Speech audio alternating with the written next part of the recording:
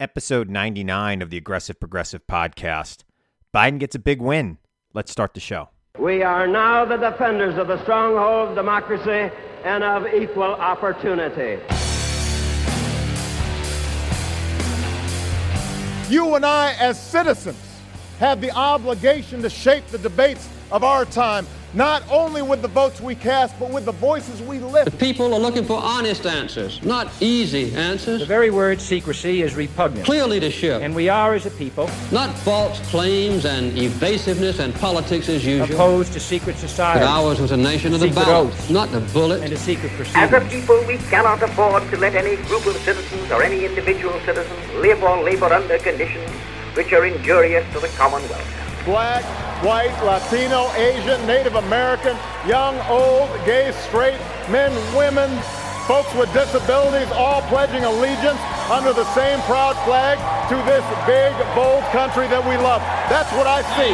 That's the America I know. Not because they are easy, but because they are hard. There is nothing wrong with America that cannot be cured by what is right with America.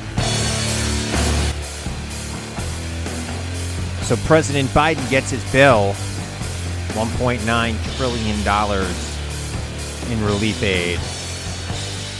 That will go a long way. It's not just about the $1,400 checks, which a lot of Americans will receive, and the $300 a week in additional unemployment benefits, which are so necessary for so many Americans. No, I mean, the aid to state and local government is so dire and so needed in this country.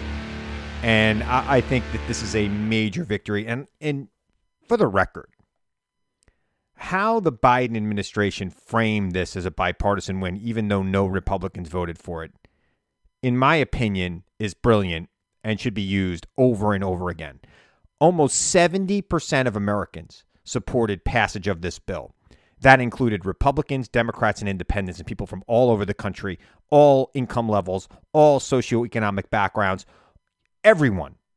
It crossed every partisan line. It crossed every race and gender line. It was popular across the board. The only people who did not support it were obstructionists in the House and Senate. Obstructionist Republicans in the House and Senate decided that this was a bridge too far, saving Americans. The same people who were cool with $2.1 trillion when Trump was president. And Democrats got on board with that.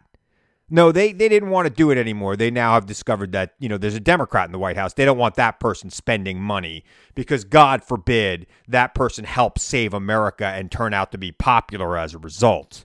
They can't live with themselves with that. So the Biden team said, look, this is a bipartisan bill. It has support across the political spectrum.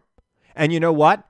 I think we need to start doing more of that in our politics, because what some senator who's been in office for 30 years and decides that, hey, I'm more concerned about power and winning back the Senate thinks about a bill does not make it a bipartisan bill. I'm sorry, it does not. Mitch McConnell will oppose everything because he thinks that doing nothing and stalling Biden will lead to the Republicans controlling the Senate. And you know what? He's not wrong, which is why it's a good thing that Democrats figured out a way to get this bill passed.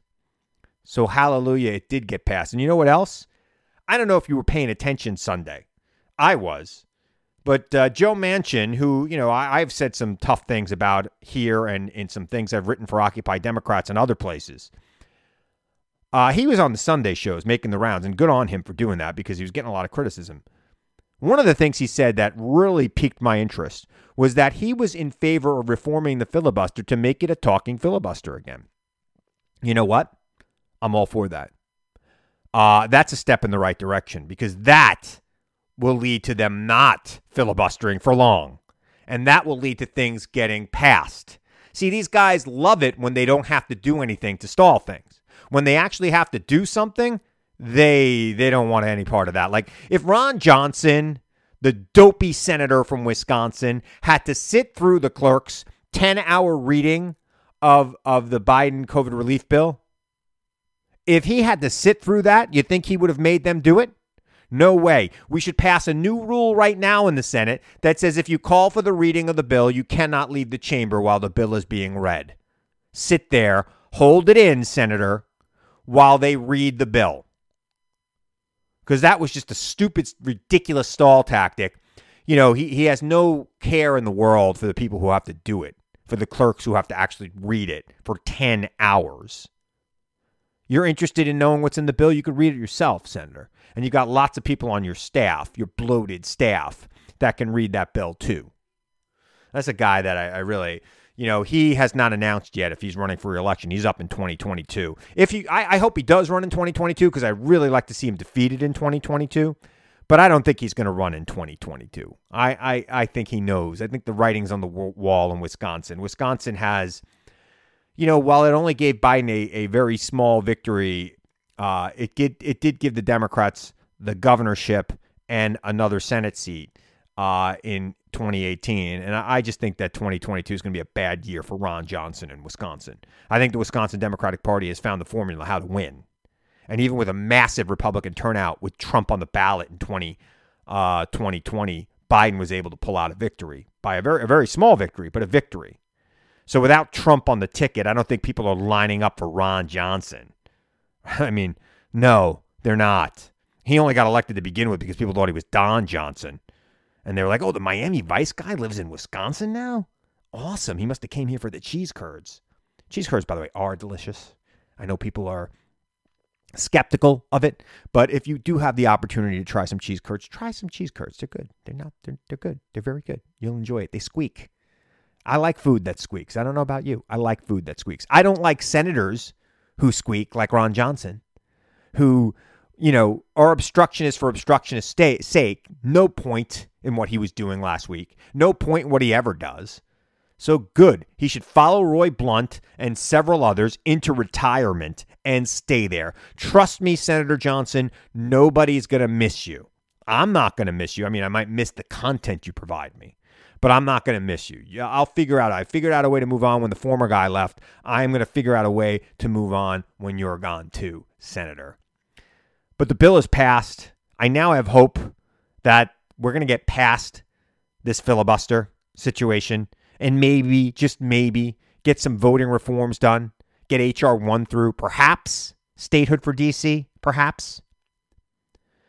Look, the filibuster was designed to block voting rights. Wouldn't it be a great thing in America if the filibuster was destroyed to enhance voting rights in this country, to finally, once and for all, move past the Jim Crow era, which the Republicans have embraced? If you listen to Trump's CPAC speech last week, it was all about, we got to make it harder to vote or we won't have Republicans in office anymore. And by the way, true.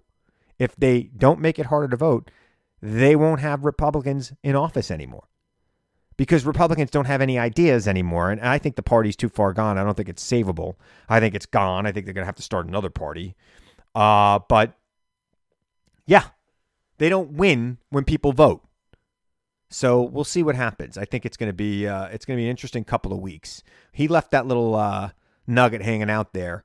And I don't know. I haven't seen a lot of people pick up on it, but I would take him up on that offer this week. I would go back into session this week and say, okay, we're gonna make this a talking filibuster. If you want to filibuster, you could filibuster. You could talk like it used to be, like Mr. Smith Goes to Washington. If you haven't seen Mr. Smith Goes to Washington, go see it. Back then, any senator could talk for as long as they wanted on any issue, but if they stopped, they gave the floor back. And then we could call the question and move on. So let's have a talking filibuster. Let's make somebody sit there and talk. Filibuster used to be about small groups of people with individual grievances over a bill. Now it's the partisan way to get things stopped. And I've had enough of it. I think America's had enough of it. And some people say to me, well, Chris, wouldn't that be bad if Republicans take office again? I go, yeah, maybe. But elections have consequences. Elections have consequences. And people are elected to govern. And if the Democrats do not govern, if they do not pass legislation, if they do not get done what they promised the American people they would get done, then they shouldn't get another chance, right? And if you're telling me that some relic of Jim Crow is going to stop you from advancing your agenda because one or two Democratic senators, Kristen Sinema and Joe Manchin, don't want to get rid of the filibuster for whatever reason, I don't know. Probably for the reason that people are saying, well, wouldn't it be bad if Republicans took over? Trust me, if Republicans wanted to get rid of the filibuster, they would. I believe that elections should have consequences. I believe that the majority should rule. That doesn't mean I don't think that the minority shouldn't be heard, but they are the minority. Okay, the governing party needs to govern, and then they need to live and stand before the voters on the decisions they made when they were governing. You can't just go back to the voter and say, well, I couldn't get it done because I needed 60 votes instead of 51. Give me a break. Nobody cares about that. Nobody wants to hear that. That's not a winning political strategy.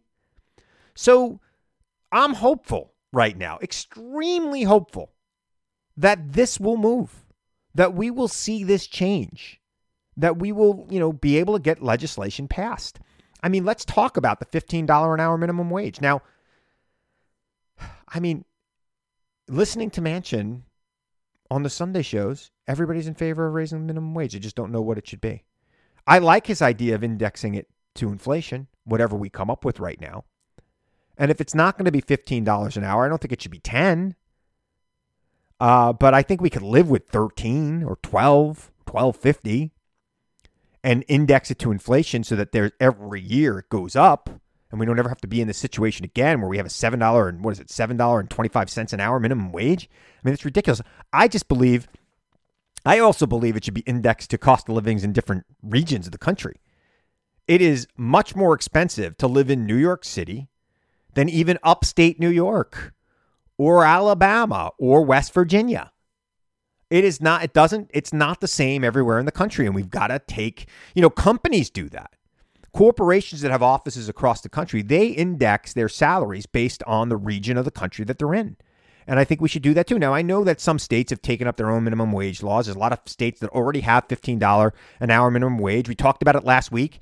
In Florida, where Trump got reelected by a very small margin, the minimum wage won with 60%, $15 minimum wage in the state of Florida, which went for Trump, which has been a pretty reliable red state since Obama. So, raising the minimum wage is another one of those issues that Biden and Democrats should raise as a bipartisan issue. Across this country, people support a $15 an hour minimum wage. And it needs to get done. And I get it.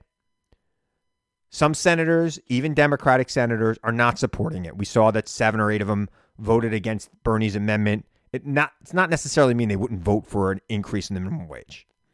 Let's come up with some sort of compromise and let's get it done. The people who are living on a minimum wage need a raise right now. They need to be able to afford to live if they work 40 hours a week. Enough with this nonsense. And let me say one more thing on this topic. If somebody's working for $7.25 an hour somewhere in this country on the minimum wage and they're an adult trying to raise a family, they are not living on that salary. So what are they doing? They are relying on benefits like Medicare or Medicaid. They're probably getting food stamps. They're getting supplemented by us anyway. So basically what I'm doing is I am paying my taxes and you are paying your taxes.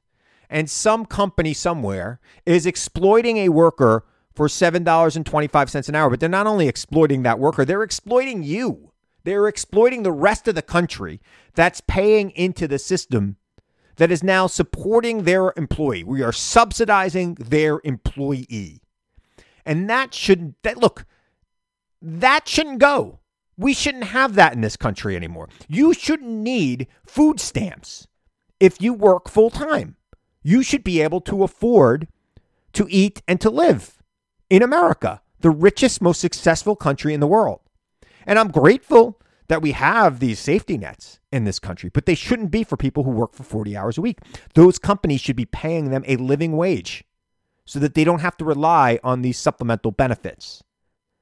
So we're paying for it anyway, which is another thing that drives me mad. We're paying for it anyway.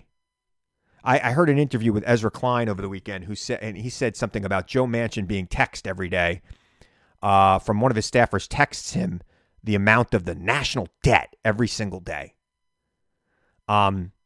Joe, really, you really need to read the deficit myth, and you really need to understand that that's not the game here. The game is inflation. if we can keep inflation under control, we don't have to worry about the deficit or the debt. We could write it, it's something that we can easily erase in this country. We've done it before. We're going to do it again. We're going to have to do it again after these crises we've been living through. We're going to have to. And we should. And we shouldn't worry about it. Most of the debt in our national debt is to ourselves. It is not to anyone else. Don't let anybody tell you that we're selling our souls to China. China owns a very small amount of the national debt. Very, very small amount of it. And, after the 4 years we had with Mr. Spend Happy, who was raising deficits and debt more than any other president, and this is prior to COVID, I don't want to hear Republicans find religion on it again. And I've told you this before, and I'll tell it to you again. I've had it. So, Joe, rather than thinking about the national debt every day, why don't you think about how many children died in this country every day because they didn't have enough to eat? Talk about the child poverty rate. Have somebody text you the child poverty rate every single day. Every day. Have people, find out how many Americans have full-time jobs and are getting food stamps in America. Have that number text to you every day from one of your staffers. Have them look it up every day. Somebody works full-time and is also on food stamps. That's what you should know. That should be your concern, Joe. Don't worry about the debt. You really don't understand it if that's what you're worried about. All right, I have a very good guest, Kimberly Johnson. She's a major activist, been around. She's also was an actress on a soap opera. We talk about that a little bit as well. She does a great interview. Here we are. It's March. It's Women's History Month. We should be celebrating women and strong female voices, and Kimberly's a strong female voice. So check out my interview with Kimberly Johnson, and then I'll be back to wrap it up.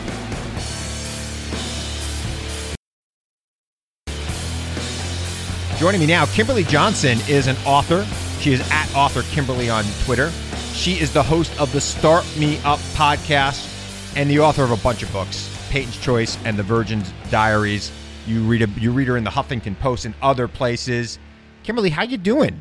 I'm good. It's good to be here. Thank you for having me. So, reading up on you a little bit before this interview, found out that you were an actress on Days of Our Lives for 7 years. Now, I'm a New Yorker, and I grew up as an actor and auditioned, I think, for Days of Our Lives like 10 times, never got in. I either looked too old or looked too young for the part that they were looking for me at the point. Yeah. So we have that in common. But what really interests me is your political views, and it's interesting how you went from the world of entertainment to becoming this political activist, particularly on issues of women's rights and et cetera. Why don't you tell me, just walk me through how that transition happened for you? Well, none of it was intentional. I mean, initially, when I was a young person, I decided I wanted to be an actor, and I studied acting, and I was fortunate enough to be in a studio where my acting coach knew the casting director for Days of Our Lives. And it's funny because my mother and I have partnered up over the years. But anyway, she was in that acting class, and both of us wanted that casting director because we both watched Days of Our Lives. Long story short, the woman came in. My mother actually got more work than anybody in the acting studio. She played Eliana, which was the maid to the evil Stefano Demira, and then I played a police officer. So, I did that. I was an actress for about 10 years, and I decided I just didn't want to do that anymore. I went into sales, did sales for about 10 years, and then I had this idea in the midst of that sales career that I wanted to do a book about how people felt when they had sex for the first time. Not so much about the physical, but the emotional, because when I was a little kid, I was interested and I didn't have anybody I could talk to. So my mother and I collaborated on this book, The Virgin Diaries. So this finally came to fruition about 2010. It was released in 2010. So I was going now. I basically figured at this point in my life I was still doing sales, but I thought, well, I'm gonna put this book out and see what happens. And just one thing led to another, and it basically, Rush Limbaugh went after Sandra Fluke on his radio program and called her, I don't know if I can say it, but it's the S word. Yep. And so I remember it well. Yes, and so I wanted him to attack me. So I wrote an open letter to him on my blog, and that, he didn't pay any attention to it, but that led to somebody, it was an independent blogger, found me, and I started writing politics, women's rights, And that's pretty much how it started. And interestingly, I was asked to speak at the We Are Woman rally, and I think it was 2012, and I met a woman who asked me if men and women were equal in this country, and I think I said yes, and she's like, no, because they're not in the Constitution, and she told me about the Equal Rights Amendment, and from that moment on, I became an advocate for the ERA. It is amazing that the ERA is still not, it's still not part of the Constitution. I mean, they passed it through Congress in the 70s or the late 60s, and it's just been banging around for, So what happened was back in the 80s, we had like 35 states and you need 38. So there was, it stalled because of Phyllis Schlafly and her push to stop it. Yeah. And it stopped. And so for all these years, we still needed 3 states. But then there was a deadline attached to it. The deadline expired. I think that they extended it once.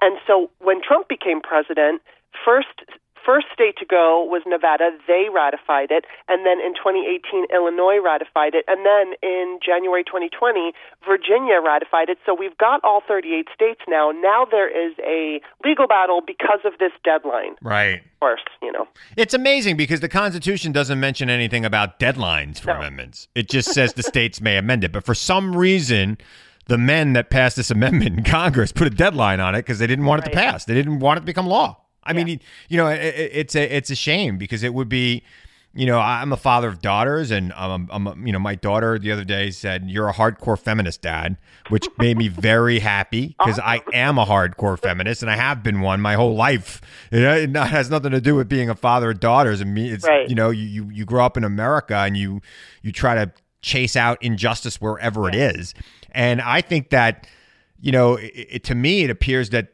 the injustice towards women in this country is among the greatest, and it's very much overlooked, especially women of color. And I would like to point out, though, with the Equal Rights Amendment, it's basically just equal rights for everybody. Nobody basically, it says that you can't discriminate on the basis of sex. Right. It protects men too. It's just that men don't have as much discrimination to deal with. But if it were to come up, I know that there's instances where fathers feel like the mothers get the special treatment in the court system. Well, and in some cases that might be the case. So, the ERA would step in and help them in that instance. But women are the ones who would benefit it. Maybe that's a way to get it passed. I mean, all these guys that are getting divorced in these state legislatures, they might welcome a law that gave them an equal footing in those courts in some of those states, because I think a lot of people feel that the justice system when it comes to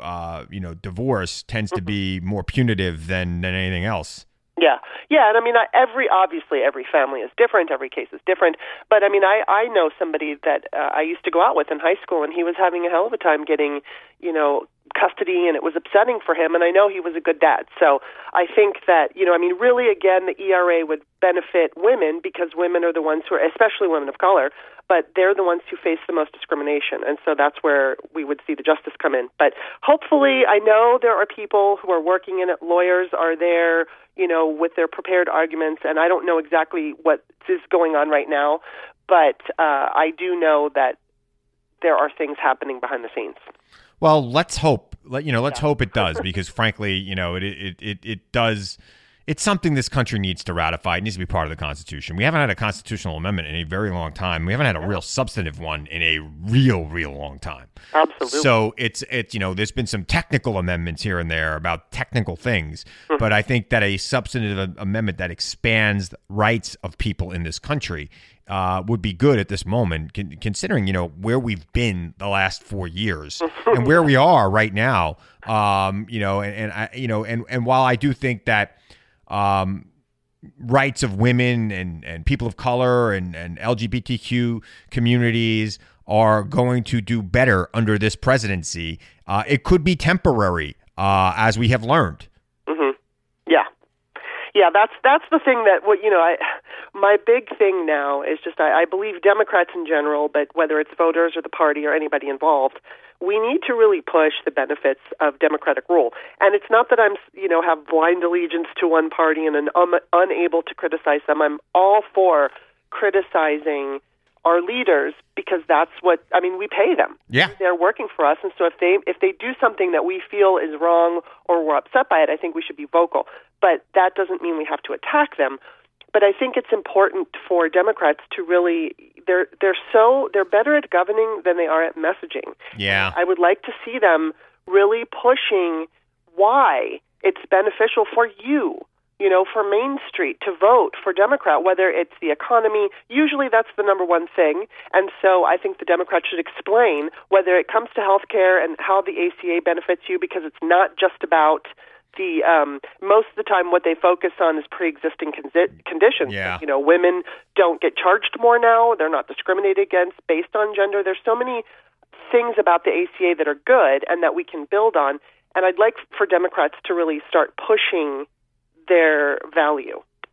I agree. And I think that they've got to push to actually get things done, right? I got a column coming out tomorrow about how it sucks to be a neutral, especially when you work on a hill like Capitol Hill. You're going to roll backward. And the Democrats tend to get stuck in neutral when they take power, because there's a couple of guys in the Senate and the House that are living in the 1990s and think that moderation's the way to go. That moderation is not the way to go anymore for Democrats, because frankly, the Republicans have moved the debate so far right that the Democratic position is the middle. You've got to kind of like move forward, or you're going to just be falling down the hill. Kimberly, they're debating this. Well, they're not really debating it. The Republicans in the Senate are trying to stall the passage of Biden's COVID relief package. Yeah. These people have no shame. I mean, it's not the thing that gets me about Republicans. They will stick to their guns no matter how unpopular it is with the public. 60% of Republicans support the Biden COVID relief plan. 60%. So why does Ron Johnson feel the need to gum up the Senate, making people read a bill for 10 hours? I don't know. I mean, they constantly and consistently confuse me, and I don't understand them. I mean, I can't believe what I'm seeing. Every day I say that. I say it out loud. I cannot believe the way the Republican Party is behaving. Yeah. And, I mean, it's like, God, when I see people say, both parties are the same, it's like, you're obviously not paying attention. No, they're not. I hate the both sides argument. It drives me nuts. Yes.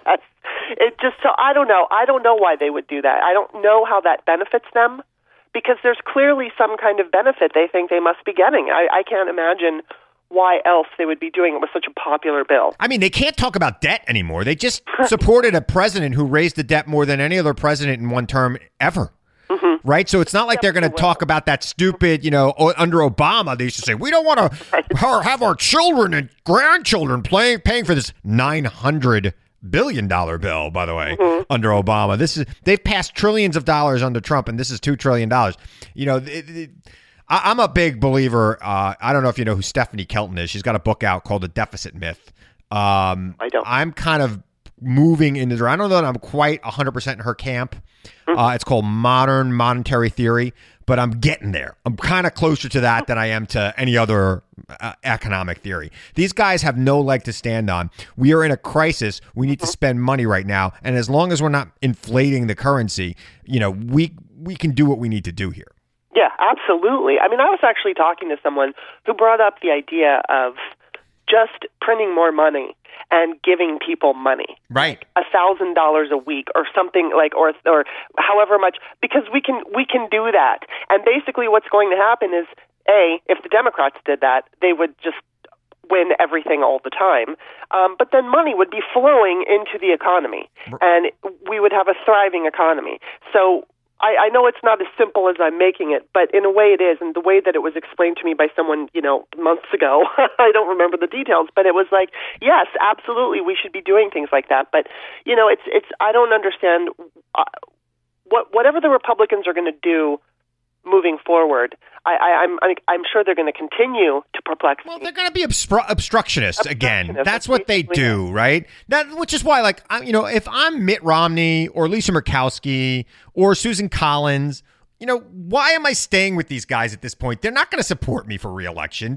Right. Susan Collins is going to get primaried again in Alaska by some nut. She might lose that primary and then run a write-in campaign like she did 6 years ago, and she'll win.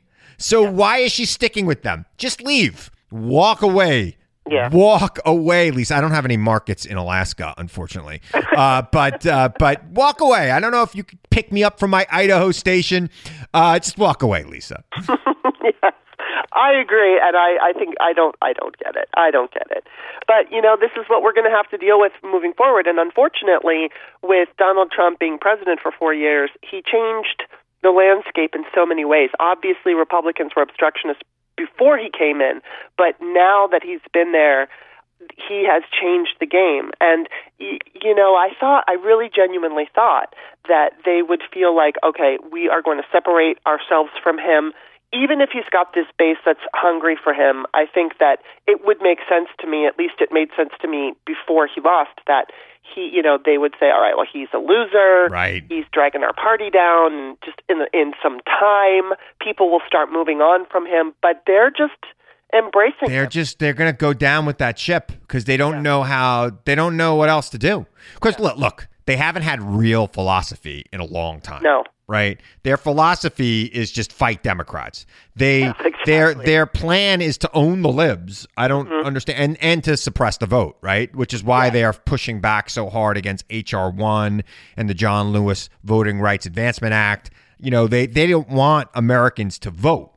And that's that is their bread and butter. I mean, you see what's going on in Georgia, where they are making it a crime to hand out water to people waiting in these 7 to 10 hour lines that Republicans create for inner city Democrats. It's nonsense. This is who they are.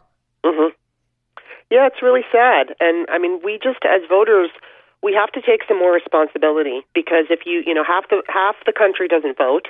And Democrats usually don't show up in midterms. Fortunately, they did in the last two. Yes. Or the last midterm, I should say, in 2018. But prior to that, when Obama was president, I know in 2014 we had the worst voter turnout since 80 years. Yeah. And obviously in 2010, Democrats didn't show up, and we're going to pay for it. We've been paying for it ever since, and we're going to pay for it again because Republicans have gerrymandered these districts in such a way that we're still paying for 2010, and now they're going to get another chance to do the same thing. Yeah, exactly. And so we have to understand that. And, it's great that we had a motivator. I think that there's a lot of, like, for instance, in 2020 and even in 2018, I know there was a lot of grassroots organizers that made those elections successful for Democrats. But I think really the biggest push was Donald Trump. People just didn't like him, and they were voting against him. Now, obviously, he got a lot of votes in the election, but he was still beaten pretty badly. Yeah, 8 million votes. But Democrats won the House of Representatives by 43,000 votes. And that's just not, look, with the gerrymandering of this country that's going to happen in the next, year, without passing H.R. 1, which would make it harder for Republicans to gerrymander, I am deadly concerned about what's going to happen next. Yeah. Yeah, I don't like thinking about it too hard, because whenever I do my podcast and I have somebody on, I'm kind of like the Debbie Downer, hoping that they're going to provide me with some kind of, miracle. I've had people say, well, I'm not going to start worrying about it until March. Okay, well, it's March. Yeah. And, it's various answers, but basically we've got a problem on our hands. It's the gerrymandering, it's the white supremacy, it's the obstruction, it's so much, and they're not going to stop. No. So we can't. By the way, they're not going to stop, and they don't care if it's unpopular. They know it's unpopular. This is why I keep telling these, moderate Democrats, they don't care if it's unpopular what they do. They just do it. That's who they are. They are all about power. And quite frankly, if Democrats are given power and they don't do anything with it, they will lose because their people will not come out to support them. Yeah, it's very disappointing. I mean, I will, but I'm like, live in politics. Yes. But yeah, actually, the main streeters in America, it's like I was saying, they vote from their purse. Right. I mean, they're looking at their home and they're like, can I afford my life? Am I comfortable? And if they're not, that's when they vote. Yeah.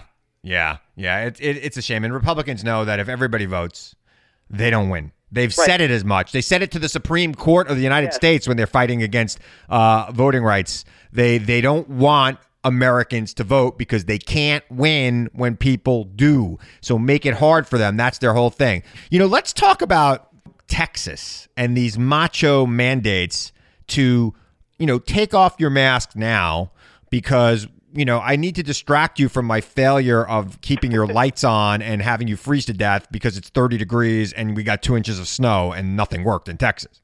Yeah, seriously. And the thing is, obviously, since this has begun, since COVID started, there's always been this group of people who just, they don't want to be bothered. And really, it makes me sick because we are so spoiled in this country. We have been given so much for such a long time. Obviously, not everyone, but, there is this spoiled kind of quality that so many of us have and we expect and we're entitled. And it's worse, I think, when you get into red states. But I will say I know plenty of liberals who are not doing what needs to be done. Yeah. They wear their masks, but they have, girls' nights. It's like one thing for like a group of people to be like, I'm so fed up. I'm going to go out. I'm going to risk my life here and, go out and have a drink. Yeah. It's another thing for the governor of your state to say, go out and have fun. You know what? South Padre Island, we're going to have some wet T-shirt contests under spring break. Come on down. Everything's open. And maybe you won't get that variant that might kill you. Right. You don't need your shots. Just come on out. Yeehaw.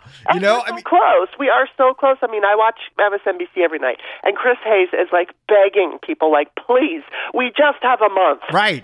We're like literally like 6 weeks away from being able to do whatever the hell we want. They got to do it now because they're little whiny little babies, and it's just ridiculous. And I'm sure this is driving you crazy. Are going to die. Right. I get it. I am sick of this too, Kim. Yeah. I am sick of it. And by the way, it's Kimberly with an EY. Yeah. If you're looking for an author, Kimberly with an EY. Her mom had a thing for vowels. So, they thought she liked that sexy E. She got it. It's in her name.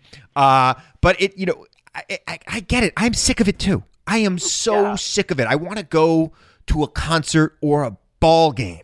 Really bad. I want to go to a restaurant so much. I just want to go to I have probably been the safest person in America because since last March, I have only gone, with the exception of I had to stay with my mom when she got her hip operated on. But, I go to the grocery store and maybe CVS, and that's it. And I cover myself. I wash everything I bring in my home. I wash it off.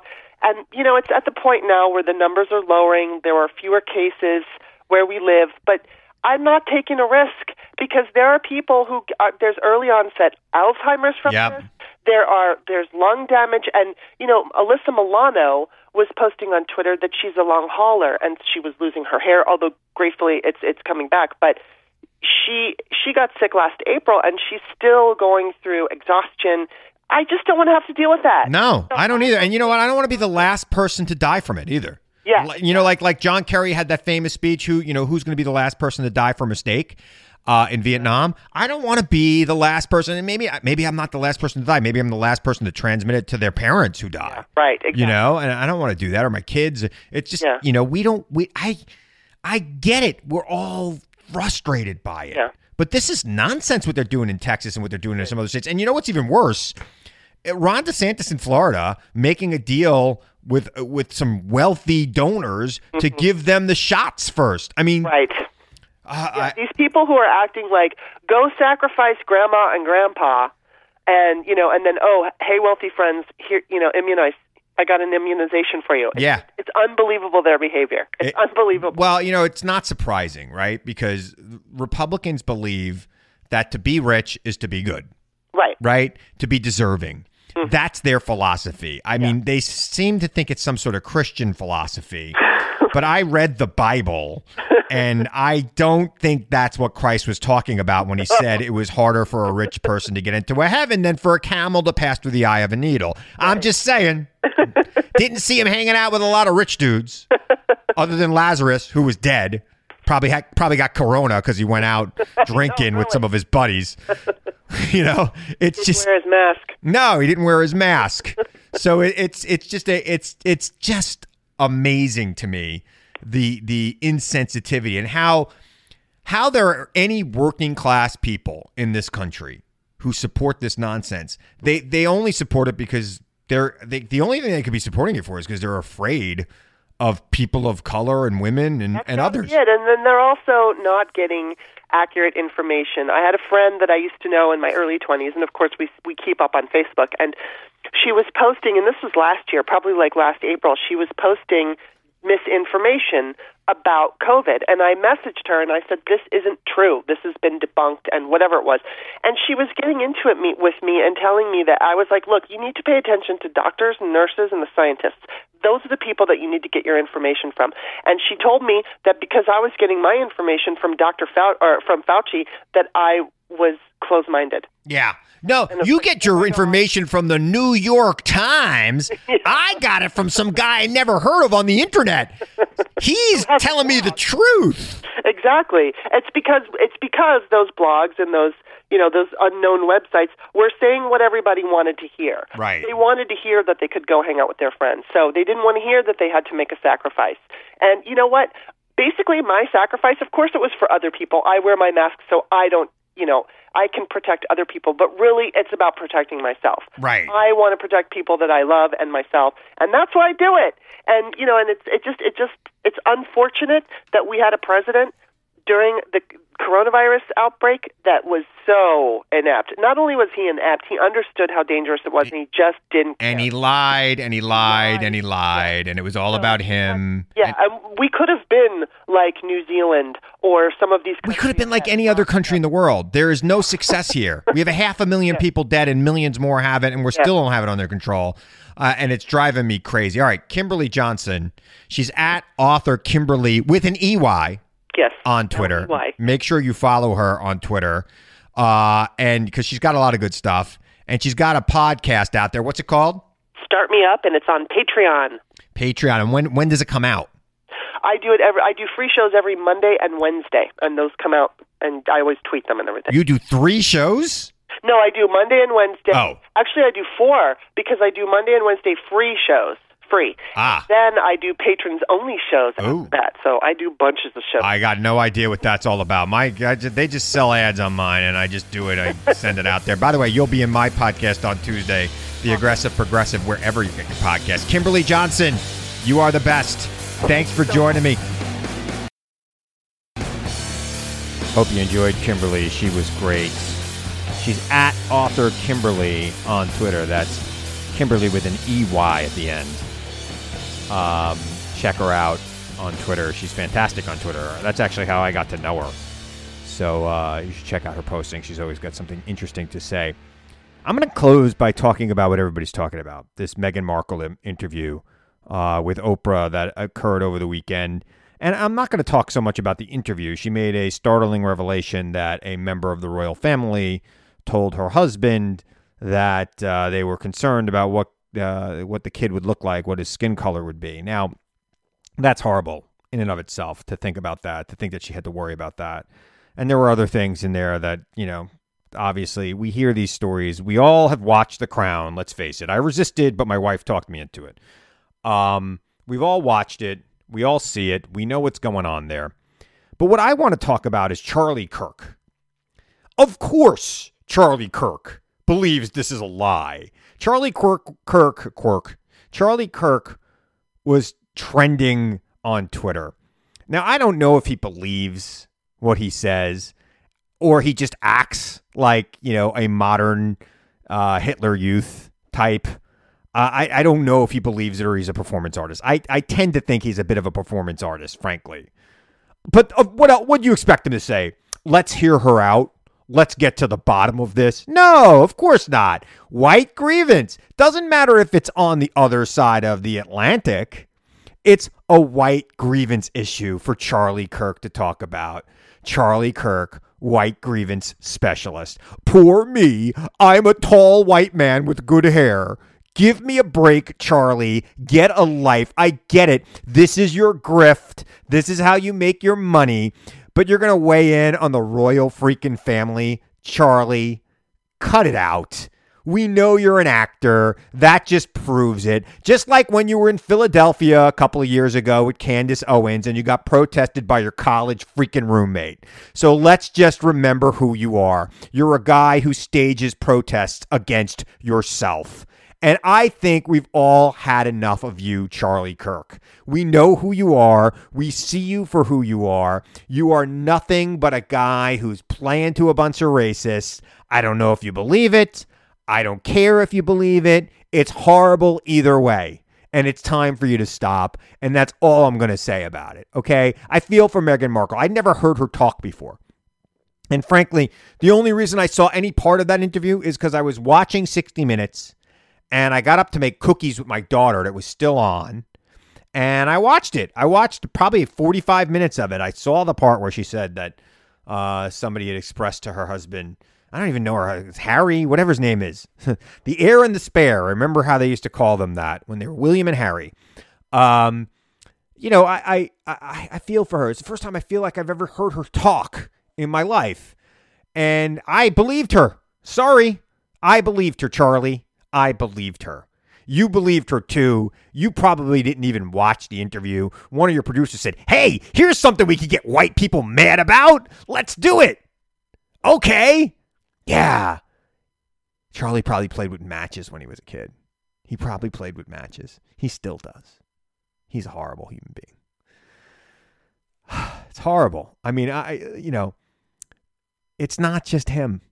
There's this whole market of people who want to keep people mad all the time. They don't ever want you to be happy about anything, especially now. You know, the economy is going to start doing well. We see now 2 million people a day are getting vaccinated. Things are going to open up. New York State, which was the epicenter of this, 75% capacity in restaurants starting next week. That's pretty good. 30 million people already vaccinated in this country, fully vaccinated. I mean, every day I hear from another friend who's getting vaccinated. I'm not, I don't have any comorbidities. I'm not obese. I checked my BMI today to make sure I'm not obese. I'm not. Just above normal. I'm waiting for my chance. I saw this thing on 60 Minutes about this possible treatment of a medicine that's been around for years, that's already had FDA approval, that is used for people with ADD. And it has this side effect of being able to stop inflammation. And the tests are very, very good. Almost 100%, actually, which is amazing. So we'll wait for the national test. But, the fact that there are 3 vaccines and we have a president that's getting the vaccines out, not like a president who's just like, everybody do what they're supposed to do, yelling at people to do things. And I get it. We've got a couple boneheads like the governor of Texas opening up his state too soon. You want to open it up a little bit, increase capacity. I get it. Encourage social distancing and have a mask mandate. What's the big deal? You're not that good looking, Governor Abbott. Most people look better in a mask. I know I do. It's just heartbreaking. Somebody's going to be the last person to die of this, and they're going to catch it at a restaurant in Texas. It's horrible. But I see the light at the end of the tunnel, and I know that, there's a cottage industry on the right of keeping people angry. And it's going to be harder to keep people angry in 2021 as things get better all the time. Now people are going to be getting checks with Joe Biden's signature on it, not Donald Trump's. Look at that. Uninsurance benefits extended. Infrastructure project. We're not going to lay off cops and firefighters and teachers. We're not going to see state governments collapse and county governments collapse because of their lack of revenue during the pandemic. They're going to actually be okay. We're going to see some infrastructure projects built. It's amazing. People are going to get happy. They're going to get jobs. Unemployment's going to continue to fall. People are going to be happy. So what is Charlie Kirk and people like him going to do? They're going to get you mad. They're going to say Meghan Markle's lying. Like, how could they know? He clearly didn't lie. She didn't look like she was lying to me. It's ridiculous. And by the way, not for nothing, Charlie Kirk. They didn't say who in the royal family said that to Harry. And if the royal family is like every other family in this country, there's at least one ridiculously racist uncle who doesn't even think he's being racist when he asks that stupid, ridiculous question. And given that these people seem to live forever, I mean, Prince Philip's, 100? He's recovering from something. Queen Elizabeth's like 98.